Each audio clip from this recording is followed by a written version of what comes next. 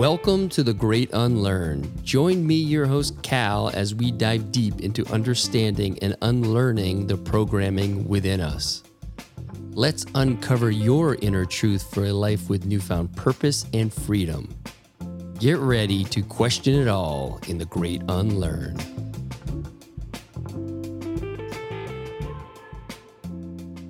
I want to speak everywhere, all the time, always. I want to get my message out to the world of complete freedom, mind, body, and spirit, and the physical reality that needs to accompany that to make that happen. And I'm going to use my lot as a stage to do what you're doing here and to show people what off-grid looks like. That it's not a cabin in the woods, but it's pure luxury and beauty and health and love on every level. Unlearn what it means to create a food forest, to create a garden, that it doesn't have to be all this work, that it can be low maintenance. Mother Nature has already done her thing. We haven't fucked it up yet. So we get to go in and partner with the land and let really this true abundance emerge. But focusing on the problem kind of sucks if you don't also have an avenue to solve the problem. Is literally the most logical, loving step for humanity. And why isn't it already here? Well, that's the great deception. Well, then we know what the idea is.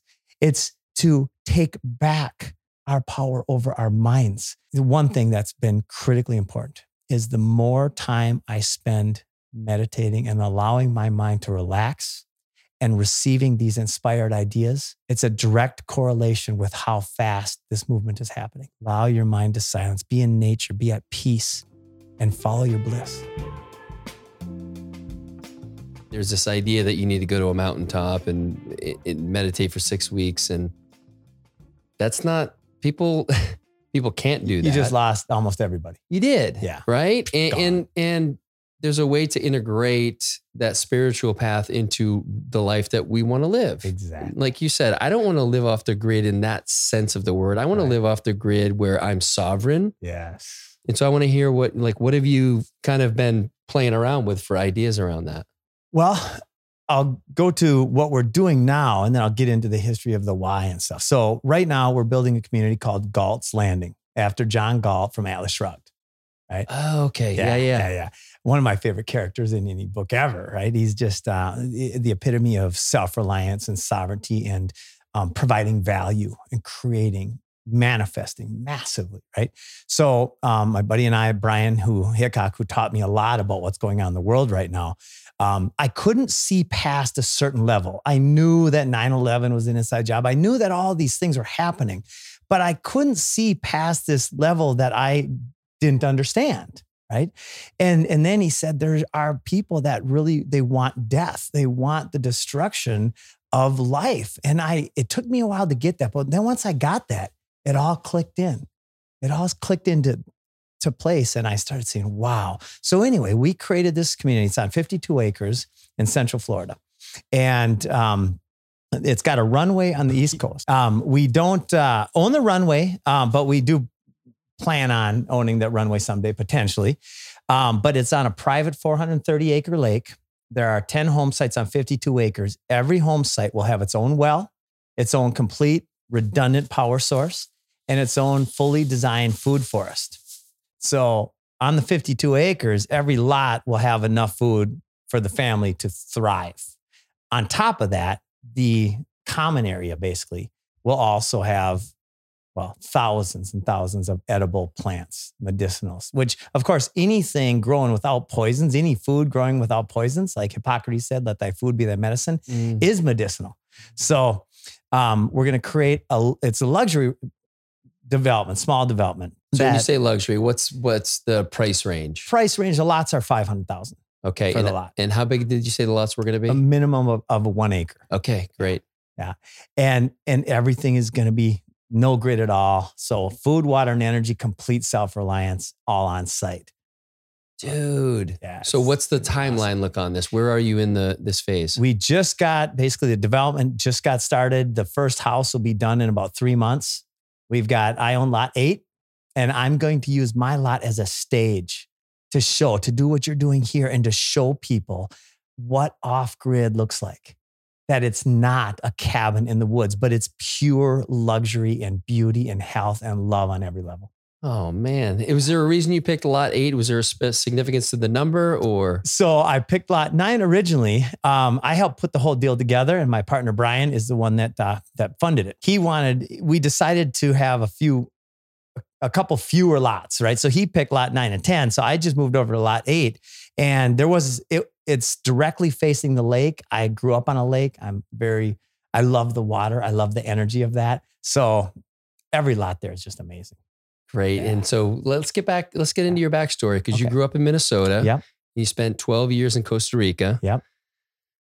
And there was a lot that happened along the way. You had a successful exit of a company that you were part of, correct? Yeah. Yes. Yeah. So walk us through that, because I think it's very important to give people, I haven't even introduced you yet, which will come. Jim Gale here for Food Forest Abundance. Yep. You're speaking tonight here in Austin at Texas Nexus, which is a blockbuster lineup. Yeah. Mickey Willis, Dr. Judy Mikovits, Del Bigtree, Dr. David Martin, I think JP Sears, and there are a few other people that I'm not as familiar with, but holy shit, dude. Yeah. I mean, what was it like when they're like, hey, Jim, would you like to speak at this? So when Carissa first mentioned it, I didn't know of it. I had no idea that this was going on. And I said, I want to speak everywhere, all the time, always. I want to get my message out to the world of complete freedom, mind, body, and spirit, and the physical reality that needs to accompany that to make that happen. And so when I found out how substantial this was, oh my gosh, I am so freaking inspired. It's nuts. Yes. And Carissa had reached out to me and asked, so our mutual friend Carissa, she's like, hey, I don't know how you choose your guests for the podcast and so on and so forth. I said, honestly, I generally don't podcast with anybody I don't know. I like to have a rapport with them. And, there's enough people that I know that I can, kind of fill the roster. And she's like, oh, totally understand. But just she's like, he was on Del's show, which was like, okay, that's a big deal. I fucking love Del. He's a dear brother. It's like, okay, so there's something there. Send me the clip. I'm 2 minutes into the clip. I'm like, this fucking guy is coming on my podcast. Like, I totally connected right away. And then sealed the deal. Maybe it was like 7 or 8 minutes in, you started to tear up. I think you were talking about your daughters, and I'm like, oh, this is my guy. This is my guy. So I'm so excited to have you here today and to share. This is kind of my act of service to my listeners, to bring someone like you on to change to unlearn what it means to create a food forest, to create a garden, that it doesn't have to be all this work, that it can be low maintenance. And just what I learned from speaking with you and from the 30-minute clip on Del's show, The High Wire, really opened my lens and got me super excited to create a food forest here at our property in Austin, and then at the property that we just visited out in Spicewood. So I'm excited to dig into that today as well. I'm so excited too. That foundation, the beauty that you already have there, the life that you already have there, is a great foundation. A lot of times we work with properties where there is no life because it's been a poisoned lawn for generations, or at least a couple decades. And so we have to build the life. So what you have is such an incredible foundation. Thank you. And it calls to mind a friend of mine who's been on the show a couple of times, Boyd Vardy. He grew up in a game reserve in South Africa. And when his dad and uncle took over the game reserve, they brought somebody in to help them because it was in complete disarray. And what the gentleman who came in, the mentor, said was, you need to partner with the land. And what you're saying right now is the Mother Nature has already done her thing. We haven't fucked it up yet. So we get to go in and partner with the land and let it, like, really this true abundance emerge. So I'm excited for that. Yeah. We design it in. We design what God has given us. All of the seeds, all of the tools to literally create the Garden of Eden is literally the most logical, loving step for humanity. And why isn't it already here? Well, that's the great deception. Yeah. So let's get into your backstory, brother. Right. So I grew up in Minnesota. I had a frog in my pocket all summer long. Like, wasn't very popular with the ladies, right? I had glasses that had tape here and here. Literally, I had a thing in the back to hold them on my head. And I'd still lose them every other day, right? I was just that guy. I was in the swamp, in the mud, playing sports. I got into wrestling when I was about 9 years old. And that became my thing, right? That became who I was. And thank God for wrestling and for a lot of people, any sport or any passion, because that really helped me define myself. I started, in fact, I'll never forget when my wrestling coach, when I was really, really young, just ended, he said, Jim, I think you have talent, but you don't listen. I was like 10 years old.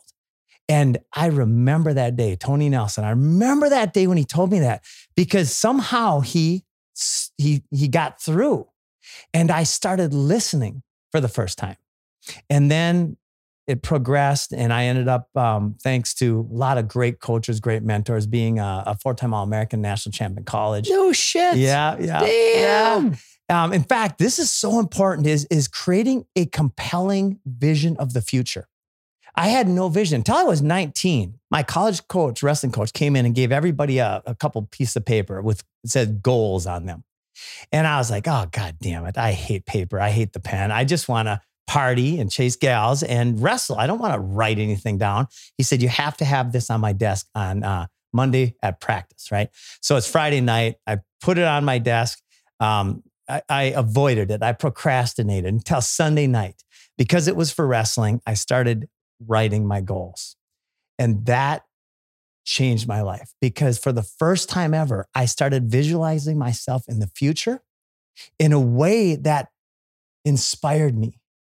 And the person that came into the wrestling room Monday was a different person than the person that left on Friday. And from there, I was nominated captain of the wrestling team as a freshman in college. What? Which it was a very young team. They were 7th in the conference. Like I was just the guy that was the most inspiring in the room, I guess. But that Doug James reached up and said, I would nominate Jim Gale, and somebody else seconded. That was the mind blower for me. So then I had to live up to that, which I actually enjoyed that. I really said, okay, if that's who they think I'm going to be, I have to be that person. So we can create people along the way by helping them see the best part of themselves. And then I've got very passionate about it. And this is another thing was people would say, Jim, you work so hard in the room. And I'd be like, really? I just feel like I'm having fun. Like I'm just wrestling and it's what I want to do. Right? Yeah, I think that's such an important lesson that a lot of us miss is that it's like when we're doing something that we truly enjoy, when we're in our genius, our gift, it's not work. There's a lot of energy around it, but it's not work. We know when it's work. Fuck. Yeah. When you're grinding, and there are times I'm sure when the practice was hard and you had to, kind of grit your teeth and get through it. But largely it's think about those times in your life when you had that sense of timelessness and you were just doing whatever you needed to do. And people would make comments. They're in awe. Wow, how can you just go? And I know, sometimes around the house here, my wife will just be blown away by like, I don't know how you have so much energy. I'm like, I'm just having so much fun right now that I don't want to go to sleep and I can't wait to wake up. And, but we can go long periods of time when we forget that. Yep. And we get stuck in a spot, maybe it's a career or a relationship that doesn't feed that. And we think that it's just the way it's got to be. But if we remember when we were younger to the time when we were on the wrestling team. And so I'm curious, and I do want to get to the part where you had, because having that financial freedom can be a blessing and a curse for a lot of us. And so I would love to hear you talk about, I believe, was it a mortgage company that you were involved with? Yeah. So tell us a little bit about that. So after college, I moved to Hawaii, bartended and partied my ass off for 4 years. And then I was looking to do something different. And I got a backpack. I moved to Surfers Paradise, Australia by myself. Lived there for 4 months. I went to Bond University every day, almost, if I wasn't too hungover. Like I was partying. It was just because I was in that transitional period from bartender guy and bar guy to what am I going to do next? So there's that weird transition. And I listened to Jim Rohn and Dennis Waitley and Zig Ziglar and all of the greats every single day. I read all the books that I could get my hands on human performance. And that is when I decided and wrote my goals for the second time, basically 10 years later. Oof. I wrote that I wanted to have $3 million in 3 years. Now, I was a bartender with a teaching degree, right? Shit. And I had no other experience besides that. But I believed what Napoleon Hill and all these greats were telling me. So I wrote my goals and I got home and meet this guy, Jason, at the bar who knew me from wrestling. And he said, Jim, why don't you come work for my mortgage company, right? It's not a pay, it's no salary or nothing. But he said, your mom's a realtor. I think you could do well. And I was happy to get the invite, right? I worked there for a few months. I worked at another place for a few months, worked at another place for a few months. I said, I'm starting my own company. And so I was 11 months in and started a mortgage company. Come on. Yeah. Crazy, right? Dude. And then as soon as I get into something, I daydreamed my way through school. I cherish my ADD. It is. I want people to listen to this. For all of us who are parents out there, like, don't misdiagnose your kids' boredom with school for them having real issues. They're just fucking bored at school. They're not learning what they want to learn. But when they are into something like you're about to share with us, like, holy shit, it's a whole different energy. It's a whole different energy. The excitement going on in my head was way more exciting than that blah, blah, blah up in the front of the room. Yeah. And God bless those teachers for what they do. But I could not pay attention. So I learned this stuff and I was first blown away that I never learned it before. So I started writing my goals, got the mortgage company going. And within 3.5 years, we did about $1.3 billion in closed loans. Yep. Exploded. We changed the industry in Minnesota because it was very, monolithic. It was very structured and organized, and the owners of the companies made all the money and the loan officers made a little bit of the money. Well, we changed it. We wanted to decentralize. We wanted to grow. And so our mission became to serve loan officers. No shit. Which is so reminiscent of exactly what we're doing now with the food forest movement. We're taking that same idea and our goal is to serve the cooperatives who are out there helping people grow food. So I'll come back to that a little bit. Wrote the goals. After I was in the mortgage business for basically 3.5 years, I got bored with it. It wasn't inspiring any longer. And you mentioned having the money. I thought that would be the end all be all, right? Yep. And I was like, I'm not happy. I wanted a relationship. I wanted kids. I was 33 years old. And it was kind of that down part, right? And it ebbs and flows. So I bought a boat. I went and lived on the ocean for a year. And then I found Costa Rica. And that's when I've always loved the jungle and the nature and all this. So I moved to Costa Rica. And that's when I learned about the unsustainable nature of our society. Yeah. And my first reaction to that, and I had just had my first 2 girls, was, what's the world going to be like in 10 years, 20 years, 30 years? What's the world of our grandkids going to be like? And I went through 2 years of hell, kind of, because I went down that rabbit hole every direction. I watched every Richard Gale video, any video out there, Zeitgeist and Loose Change. And no matter what it was, I was just obsessed with learning what the problem was. But focusing on the problem kind of sucks if you don't also have an avenue to solve the problem. Right. And I'm an optimist. Yeah. I can tell that. And I think it's certainly what's happening today in this world that we become so focused on the problem and we don't see any solution. And some people aren't seeking a solution. They're just caught in the drama of the problem. And it's a lot to hold.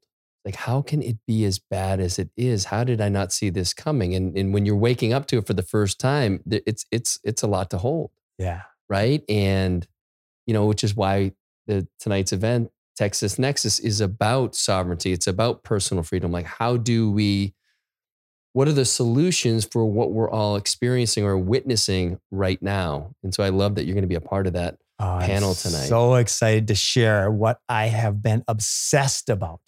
I mean, we know that there are poison producers and poison manufacturers and governmentes that mandate the use of poisons in our world.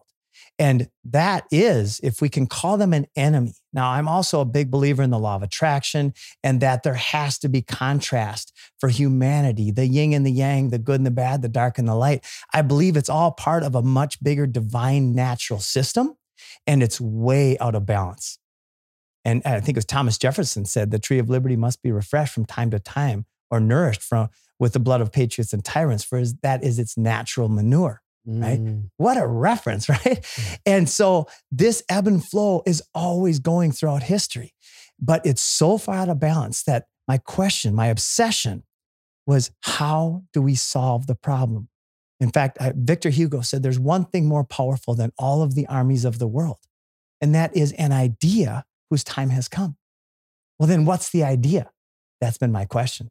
And I believe I found it.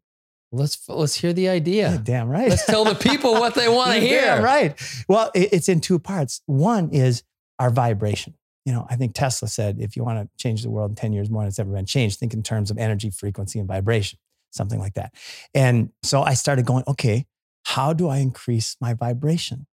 Right. And then I look at the poisons that we're consuming, the fluoride in the water, the glyphosate, the unnatural foods. These aren't even foods. They're just financial and marketing and tools of enslavement, right? Henry Kissinger, one of the deep state, slave masters, said, if you want to control nations, control oil. If you want to control people, control food, which also controls the medical system.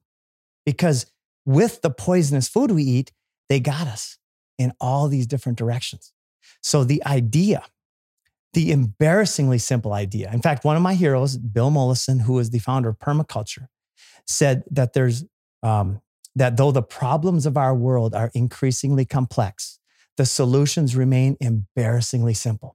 So I'm thinking, okay, we've got this idea. What is the solution? And so I started packing all this together and looking at all the clues that life has given us. And the more I meditate, the more I raise my vibration, the more everything becomes a synchronicity, a clue. We just have to learn to look for them. Right? So the idea whose time has come literally is the Garden of Eden idea. Now think about this. This seed has been divinely planted within all of our psychologies.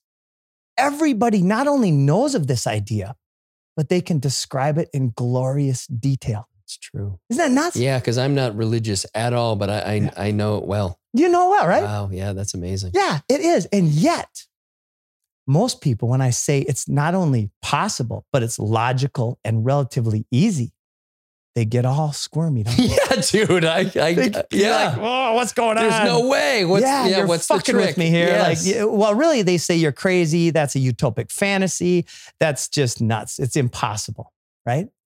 That is the root deception. That's the root deception. So then, if that's the root deception, well, then we know what the idea is. It's to take back our power over our minds. Governmente is a word that it's not an accident that the slave masters call themselves the mind control. How perfect is that? Dude. Yeah. Okay, so let's talk about practically how do you kind of unfold this to the people? Yeah. So we unfold it. So there are economic systems, right? There's for the common good economic systems of socialism and communism, right? They are rooted in violence. They are rooted in destruction. They are rooted in theft. The only economic system that I'm aware of that is rooted in the peaceful and voluntary exchange of value, in the inspired exchange of value, is capitalism. So we expose that truth to people and say that if we can raise our vibrations and we can show the world, we can demonstrate and inspire the world to grow food instead of lawns, we literally win this game on every level. And this is the revolution. Thank you, Ron Paul, right, for that. Revolution. This is the revolution because all the problems of the world can be solved with a garden. So practically speaking, you just saw my property here. Yeah. Like we've got a fair amount of grass. Like what does it look like to create a Garden of Eden here? So beautiful. So the same amount of energy, expense, and maintenance that you put in your lawn, if you use that same amount of energy and you plant a well-designed, thoughtfully designed food forest that mimics natural systems, mimics God's systems, then it's as much maintenance as that forest across the street. Who maintains the forest? Nobody. Nobody, right? That's the beauty of the Garden of Eden. That's the beauty of thoughtful design, is finding a way to put these plants together that they will support each other, but in a way that is designed for humans to produce the maximum yield. Yeah. And so we have we didn't get to see them yet, but some kind of, what do you call the boxes, the steel boxes? Raised beds. Thank you. Raised beds. And we've planted stuff there over the past few years, but it's been very much in their own section. Yeah. You got the squash here, you've got the cucumbers here, the tomatoes there. But what you're doing is you're mixing them all together, correct? So yes, and I'm a huge fan of raised beds. Raised beds are a great tool in many different environments and circumstances. What I'm even a bigger fan of, but it takes a little bit longer to come to fruition, is the perennial edible landscape. And so there's a big difference between annuals and perennials. Annuals, it might take 5 or 10 minutes every other day to produce a lot of food, right? But you have to get out there. You have to do a little bit of stuff with them. An annual is something you plant once, you harvest, and then you plant a new seed and you harvest. A perennial is something like a fruit tree or a berry bush that lasts oftentimes for generations. In fact, there's an olive tree in the Greek Isle of Crete that has been around producing olives for over 2,000 years. Oh, damn. Yeah. That's the magic of nature, of God. And now, okay, so we were about to plant some fruit trees outside. Fortunately, we didn't do it because everybody lost their trees during the snowstorm here. Yeah. But like, what trees do well here in this climate? Fruit trees. So every climate has zone specific. You want to mimic the natural situation of that zone. So we've got actually a group of 14 designers who have expertise in every zone. We can go from the driest places in Arizona. In fact, I want to shine a light on Jeff Lawton right now, because Jeff Lawton went to the deserts of Jordan, where the ground was salt packed and it was one of the driest places in the world. And 10 years later, there's a food forest growing there. Yeah, they found mushrooms for the first time. There are people in their colleges who are the agricultural department. They'd never seen mushrooms in their country ever. And they thought there was a problem. Oh my gosh, we got this fungus. Well, it was a mushroom. No shit. Yes. And what was the process to create that food forest? So it started in an area like that. It starts with catching and storing energy, in this case, water, right? Because it's so dry. So you store water in the ground. You dig swales, you dig ditches. Very simple production, by the way, relative to the value that it creates. And then you layer mulch, and that mulch, as it decays, turns into soil. And then that soil can hold the water. And underground springs, you can actually create, when you have a series of swales over time in a dry area, you will all of a sudden have springs popping out of the ground with life everywhere. Damn. It's magical. And it's all there. So how did the food thing come to you though? Like let's drill into that a little bit, because you left this highly successful business, which I love that after 3.5 years, like, I'm bored with this. It's uncommon for someone at the height where they're making a lot of money, they have this great business, to say, you know what, this just isn't fun anymore, and I need to walk away. Yeah. And so I commend you for following your heart there, because a lot of us would be like, well, still make a lot of money. I left the trading business after 18 years. People couldn't understand why I left. Right. And I've often said it would take more courage for me to stay, because it was so hard the last, year and a half of being there. It just wasn't filling my cup anymore. So right. I just want to acknowledge you for following that and kind of going a different direction. But, you were in Costa Rica. You started to understand what it was like back here in the States, where our issues were. Yeah. You went down the rabbit hole. Yeah. So what was you obviously, it wasn't like an overnight thing where you came up with food forest abundance. Like, what was the trajectory, or what were the fits and starts you had with creating that? Yeah, that's such a great question. I love the analogy, and I know this is a bunch of BS. Thomas Edison and the light bulb. I really think it was Tesla, but this analogy that it takes, he tried 1,000 times or 10,000 times to create the light bulb, and he didn't fail. He just found all these ways not to do it, right? Well, that is the experience I went through. And so it started with criticism. So I bought a big property and we were going to do a golf course. And my vision for the golf course was to turn this cattle pasture, which was a biological desert. It was just cows and, bird once in a while, a couple trees, but it was, relatively speaking, it was dead. And my goal was to turn that into the most beautiful golf course where we had fruit trees lining every fairway. The first thing we did after buying the property was we created a fruit tree nursery. We started planting out the fairways and stuff. So then I got criticism by the local environmentalists who said they hated me because I was a developer in a pristine area.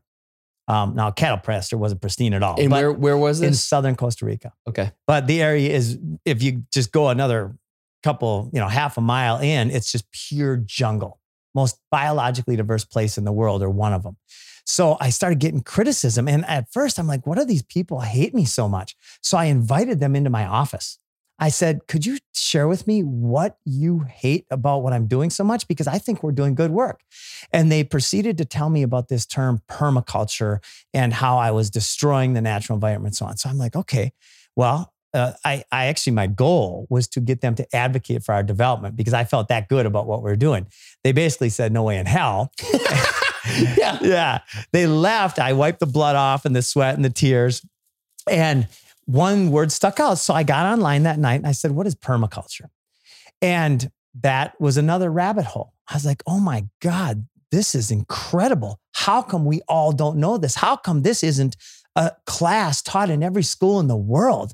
Well, we know why now, right? Wow, yeah. Because the control grid, because this is the loss of power. This science, this agricultural design science literally wipes out the slave masters. It is. This is decentralization, as you were talking about. Yes.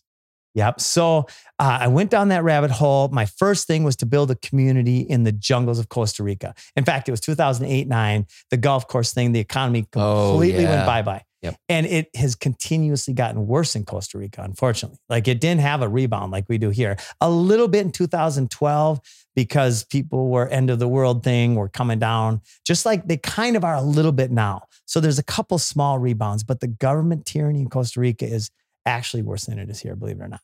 That's hard to believe. It's really sad. My friends there and stuff. It's very top-down control. So I got into as the economy collapsed, my next thing was, okay, what's the solution? What's something we can do to fit the needs of the market? So I had this property, 700 acres up in the mountains, 4-wheel drive access. And I said, I'm going to create a community here that the first thing we're going to do is plant thousands of fruit trees and create this amazing food production system. Well, that was the most successful thing I did there. We were actually 2 years running the most successful community in the country. We're growing like crazy. But what we attracted was a very diverse group of people. And this is why I love when people reach out to me who want to create intentional communities. Intentional communities around the world have failed over and over and over again. And it's always been the same reason. Because when you get people living and sharing resources, you have to make sure that the people are aligned and integrous. We had hardcore Democrats, hardcore Republicans, hardcore science, hardcore religious.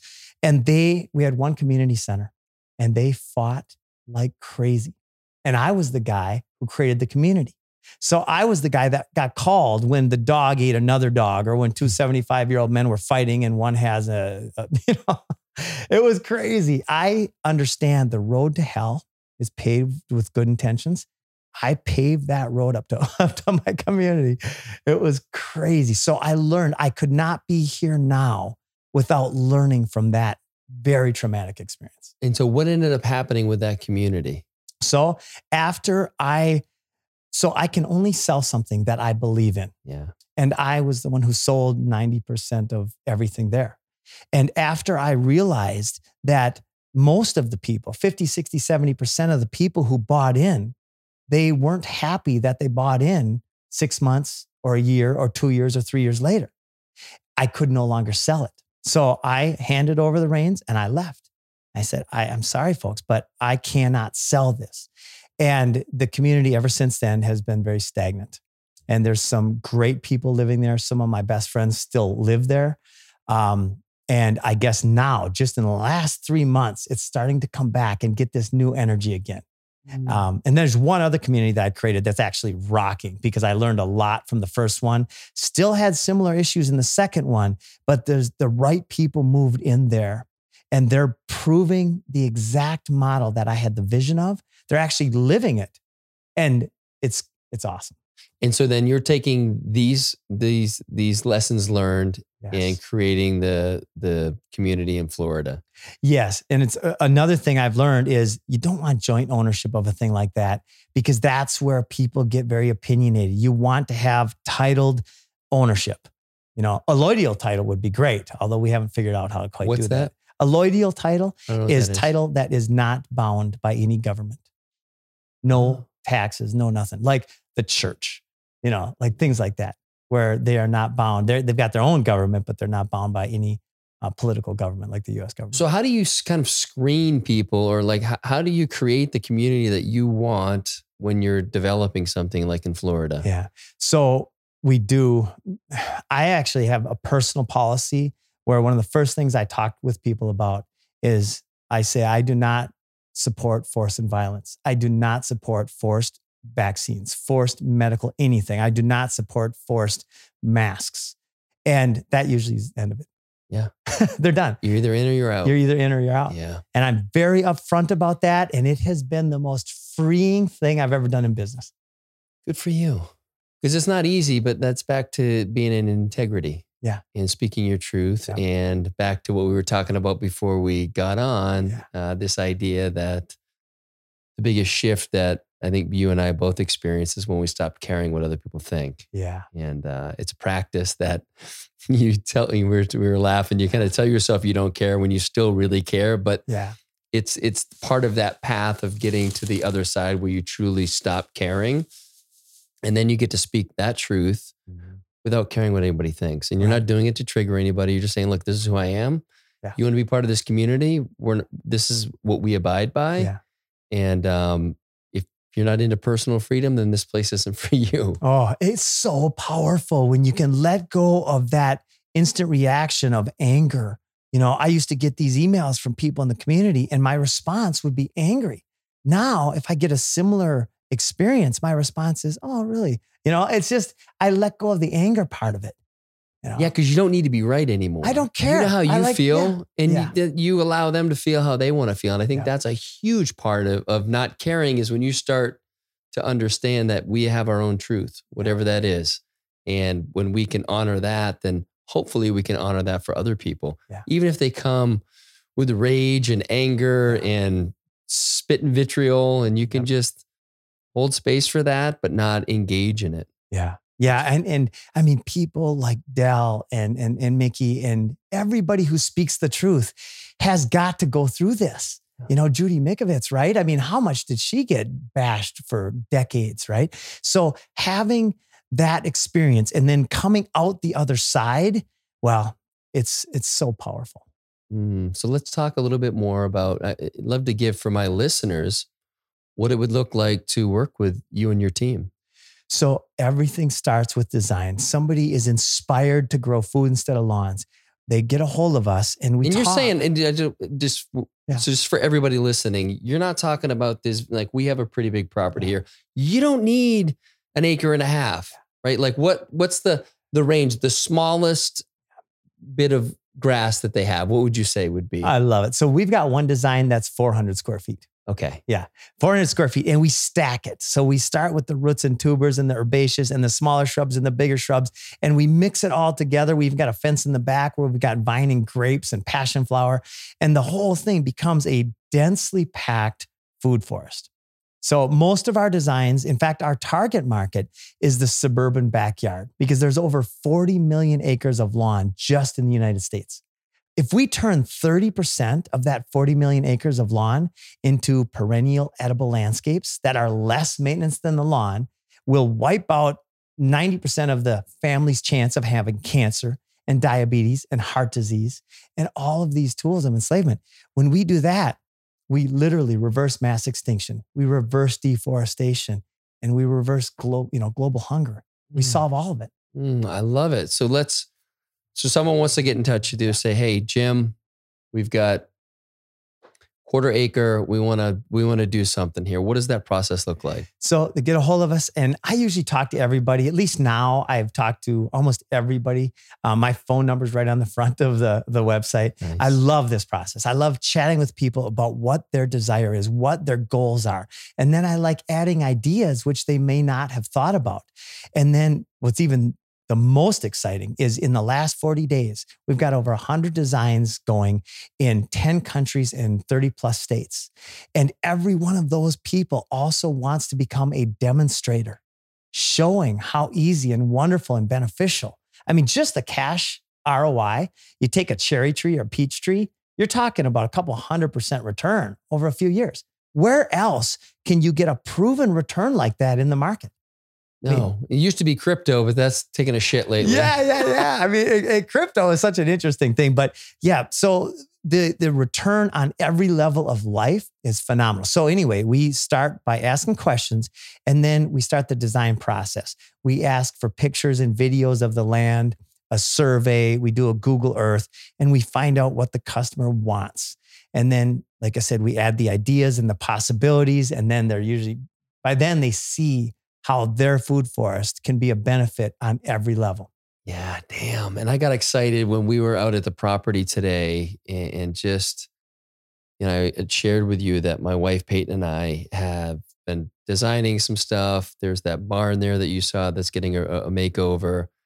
We wanted to have a garden. We're like, yeah, I mean, we have all this land. We should have a garden, but neither of us garden. And it felt like a lot of work. And then when Carissa reached out to me and shared your video, I was like, oh my gosh, this is exactly what we need. Yeah. And so to have you come see the land, I'd love for you to share like what you saw, what you felt when you were there and the kind of the possibilities. Well, the first thing I noticed was the wildflowers of all the different colors, right? I just love seeing that because that is the foundation. You've heard about the decline of the bee population and the butterflies and the insects due to the poisons that are in all areas of our atmosphere, water, soil, and our minds. And so to see that was awesome. And then to hear what you're planning on doing with that amazing property and having events and hosting people and creating joy. And when you stand in a thriving food forest, it raises your vibration.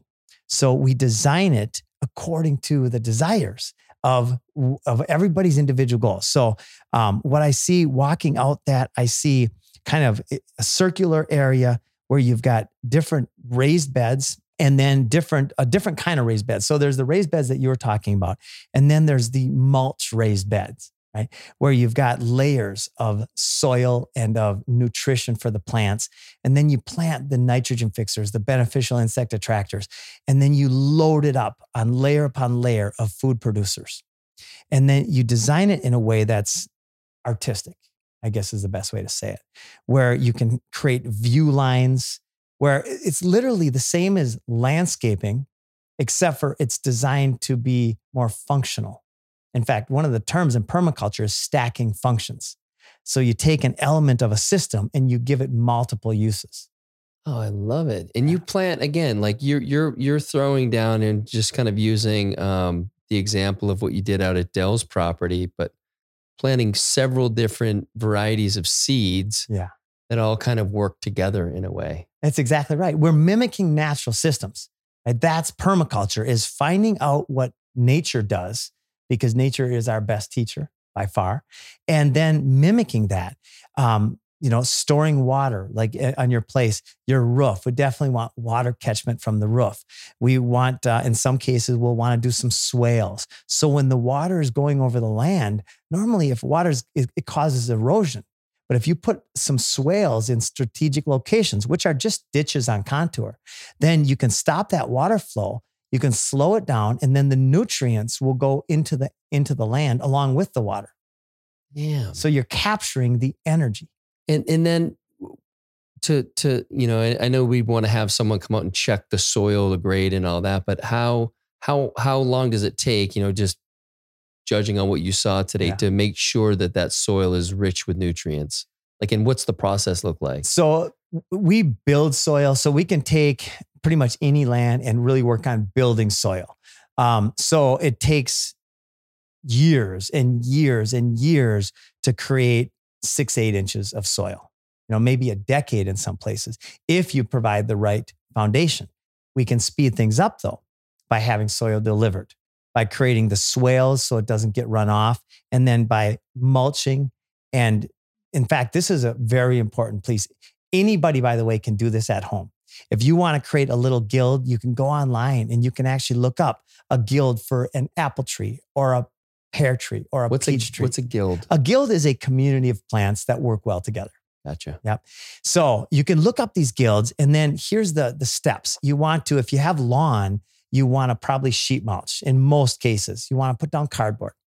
You want to suppress the current pioneering plants, or the lawn, which isn't a pioneer. That's just that the lawn is the only weed that we have. All these other plants, the weed is another psyop. It's another trick of the trade to get you to spray poisons. There's no such thing as weeds in nature. Everything has a benefit. Everything has a value. Some plants dig their taproots down meters to find water, and they also open up the soil. Some plants create big, huge webs, and this is freaking amazing. There are trees. They've studied trees now where they have they call it the mama tree, right? It will have an offspring, and there's an underground web of communication going on. Another tree they put even closer to the mama tree, but it's not the offspring of the mama tree. The mama tree will give resources to its offspring and not give resources to that other tree in some cases. Dude. That's nuts. That just goes to show how little we know about how this whole thing works. Nailed it. You nailed it. There's one other fun, like this one I just learned from, I'm gonna remember this fellow. His name Nicholas Bertner, who was here in Texas. He is a phenomenal permaculturalist. And he was talking about how wasps will be there. You see a wasp nest, right? Under your awning, and you've got a garden right there. Do not knock that wasp nest off. That wasp nest is going to be your best friend. Because when a plant is getting eaten by a grub, a worm, or some kind of insect, the plant will release pheromones. It will basically send out a distress signal. The wasp, we can't see this, but the wasp is flying over the garden and they see this pink hue over there, a vibration of pheromone, and they go, oh, they go down, they eat the larva, the beetle, the bug that's killing the plant. No shit. No shit. Dude. Yeah. Okay. Spiders, geckos, snakes, everything in balance is the Garden of Eden. Yeah. And do we have to worry about deer? We talked about it a little bit when we were at the property, but like what are deer going to eat your, what kinds of fruit are they going to eat? Are they going to eat your lemons and limes or? So maybe not so much the lemons and limes. Deer, so normally in a balanced system, you've got wolves and bears. You've got an apex predator, one, let's say like a big cat per 100 square miles. But in this area, we don't have a lot of those apex predators. Those were the first things killed off in most cases. So we have to be the apex predator. So if we don't want to kill and eat deer, then we have to use fences, And I don't like fences, but fences can serve so many functions. Instead of just having a fence, an ugly fence, you can turn it into a trellis that actually becomes your grapevines. I love that idea. Yeah. And what about like we look outside here? Would you, on that fence, is there anything you can do on that or? God, that fence is I look at that fence and I salivate. Really? Like that what would you do with that fence? We could just get a fence that kind of lines our property here. Imagine if that were pure green. Would that look beautiful? Amazing. Because we want coverage. Yes. And what would it do for the noise of the street? Oh, yeah. Boom. It'd be a buffer. And so it would create beauty. It would create habitat. It would be a buffer, a privacy buffer, a noise buffer, and it would provide food. What would some of the options be? I would do grapes and passion fruit. And how long would it take for the coverage to really take hold? If you plant it every 20 feet or so, you're looking at 2 to 3 years and you've got a complete food fence. No shit. Covered. Yeah. Because if we had trees that lined our entire property, and probably along that front fence, we lost 50 to 60 trees. Wow. You can see them coming up right now. Sorry for those of you who, even if you're watching a video, you're not going to be able to see this, but you see they're about a foot, 2 feet high. So they're actually coming back. We're going to replant them, but now they're coming back, and it's going to take a long time for those to really come back. Mm-hmm. So to have some sort of coverage there that would be a food forest as well would be friggin' amazing. And now, do you like berries? Yeah. Oh my God. I eat a shit ton of berries. So I would stack that area. I'd take 4 foot along that fence at least, and you could stack it.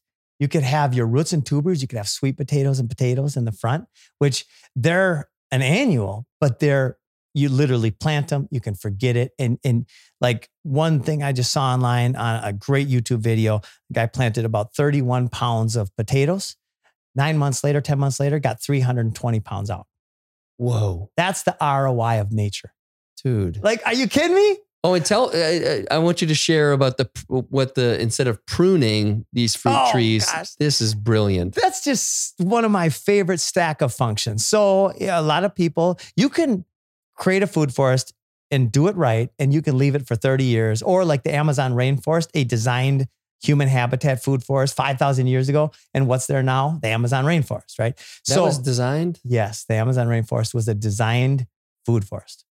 Oh, I had no idea. Isn't that crazy? Yes. All right, this just came out about a year ago. Archaeologists have done their laser thing, and they've seen all these roads and paths, and they see where the communities lived.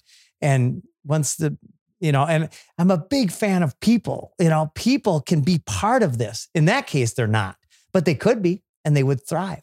So on that area right there, I would stack probably 3 or 4 layers, starting with the roots and tubers, having some smaller bushes, some bigger bushes, and then a few overstory fruit trees and understory fruit trees. And then I'd have the fence all vined up. Yeah. I love it. So share with everybody about the fruit trees, how we... Oh gosh, yeah, I got so excited. Yeah. Stacking functions. So pruning is where I was going. Where normally when people prune, because pruning helps the energy go into the fruit. So yeah, and it also helps open up the tree so the sun and the wind can get to the center of the tree, and you'll get more of a yield. But most people just cut and throw, right? And it's create a pile of branch trash, right? So instead of doing that, go out 10 weeks earlier and take and carve a little bit of a rim around the edge of the tree. So about, 1/8 of an inch deep until you get to the base of the tree, you get the bark off. Then you put this little gadget on there and you put soil in that and you clamp it on, go back 10 weeks later. And that takes about 3 minutes per tree, per branch. You go back 10 weeks later, you cut that. So you prune it. And now you've got a brand new fruit tree that's worth $20 or $30, and it took you 3 minutes.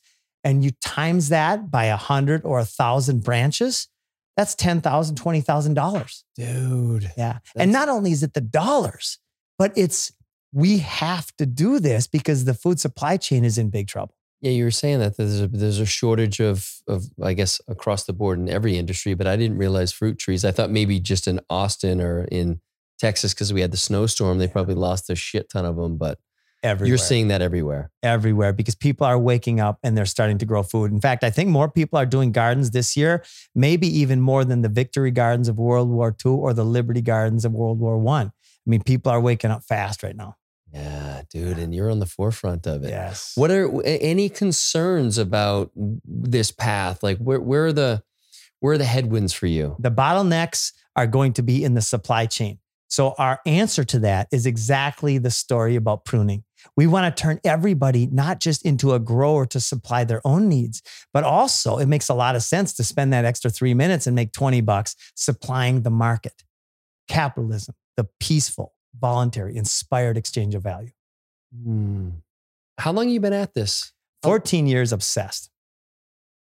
That's how long ago you started Food Forest Abundance, or has that been more recent? Very much more recent. In fact, a little bit ago, about 4 years ago, when I came back, my original idea was a thing called the Permacube, which transitioned into the food house, FUUD house. The Permacube is a very fancy greenhouse that has dehydration, aquaponics, hydroponics, microgreens, all these different functions in one greenhouse. And I love the idea of it. But when I learned, and it took me a little while to learn this, that the soil is job one. We first have to work with the soil. It's the lowest hanging fruit. That's when I decided to put those fancy, awesome greenhouses on the shelf for a little bit. And they might come back in the picture here in the near future. But for right now, we want to work with the soil. Okay. And then I guess with that in mind, or, kind of talking about the future, what does a year from now look like for you? Like, what do you envision 10 years from now? Like, what's on that goal sheet today? Yeah, that goal sheet is rapid expansion. So our core team's mission, we've grown from 3 people to 27 people in 40 days. And our core team's mission is to serve the cooperative. Our designers and our Carissa and Travis and Jonathan and Goes Day and all these amazing people. Dr. Ian Scott is our lead designer. We are about making sure that we support the people who are on the ground, who are helping people grow food. Because most of these folks, everybody's good at something, but not good at everything, right? We are like their partners. We will handle a lot of the marketing detail. We'll handle contract detail stuff. We'll handle in business arrangements, business thoughts, and all the different pieces of the puzzle that the gardener, the person who helps people grow food, might not want anything to do with. And it's incredibly scalable. As you know, from 3 to 27 in 40 days, we can have thousands. We can support thousands of co-ops. And thanks to podcasts like this, we get the word out. Then when we inspire somebody to grow food, we then take that energy and we bring that to our team. And then we hand that client off to the cooperative owner in their area. You see how that can just scale? Yeah. And then, we do it here and then people come by like, how did you do this? Like, it was so effing easy. Like, and then it's just, I can imagine the word of mouth travels fast. Yeah. So in 1 year, we'll probably have a couple hundred co-ops. In fact, I said franchises. I actually spent $250,000 getting all prepared with all these different details, 254 pages of rules. Now, I don't believe in rulers or authority at all. I threw that shit in the trash. Damn. Our contract right now is 2 pages. And it's about the willful and voluntary exchange of value. We are so much value to our cooperatives that they're not going to want to leave us. And if they do, we don't have patents. We don't go after people. We're done. Okay, thanks. I wish you the best because you're doing good. You're helping people grow food. Our only thing is you have to work with integrity. And if you mess with our brand, then we have to part ways. That's our fallback as well. But I tell you what, this group of awake people that understand why we're doing this, they're the best people to work with in the world. Yeah, man, it's this whole sovereignty piece. And it's when you start hearing about Bill Gates owning the most farmland in the US, it's terrifying. It's terrifying when you look at what he's playing with, right? He's playing with depopulation, the mark of the beast. I mean, what the hell is going on here? There's some issues there. Yeah. And one of the things I do love about what you're offering is it's not one size fits all. It's like if I want to be a do-it-yourselfer, you got to plan for that. And if I want to be completely hands off, you got to plan for that and everything in between. And I think that's amazing. Yeah, we want to inspire people to grow food. I've got a lot of people that call me up and say, Jim, I don't have the budget to get a design, but I've got some questions for you. I love that. We will have multiple people on our staff that's what they do all day long, is just help people grow food. And we're creating a social media structure whereby people can exchange ideas. So somebody says, hey, I've got this worm. Okay, take a picture. They send a picture of the leaf that's curled, yellow or dead, or the worm that's on their plant. They send it to our network and somebody's going to answer them, usually within minutes. And then is it your own network? Is it on one of the social media platforms? Where can people find that? So Food Forest Abundance, our newsletter, our website is foodforestabundance.com. And then we also have different social media platforms, Food Forest Abundance on all of them. Yeah, Facebook is pretty popular. And then we're going to really look into the more sovereign, more free speech platforms as well. Yeah, as those things finally start to pop up and Yes. figure it out. Yeah. Is there anything else you want to leave the folks with today? Well, I want to thank you for your energy, your love, just who you are is just magical and beautiful. Mm-hmm. And I want to thank, Dell, this guy's last name is Big Tree. Like, put that in the thing and grind up. That's just amazing. I love this human. And having breakfast this morning with Mickey and David, and just the magic that's happening all around. The one thing that's been critically important is the more time I spend meditating and allowing my mind to relax and receiving these inspired ideas, it's a direct correlation with how fast this movement is happening for me. Amen to that. That's what I would say is allow your mind to silence, be in nature, be at peace, and follow your bliss. Thank you. Thanks for the work you're doing, and thanks for sharing it with everyone, and thanks for being here today. And I can't wait to see what we do out at our property there and the one here, and some cool shit, man. It's some cool shit. Yeah, thanks. You're welcome, man. You've been listening to The Great Unlearn. For more information, check out the show notes or head over to thegreatunlearn.com for additional episodes and information regarding events, retreats, and the TGU store. If you like what you heard today, please click subscribe and share this with friends who might enjoy our platform. Don't forget to leave that 5-star rating and review, as it really helps us spread the love and unlearning. You can find me on Instagram at cal.callahan and on YouTube under The Great Unlearn. Thanks for listening to The Great Unlearn, and we'll talk soon. No different. Only different in your mind. You must unlearn what you have learned.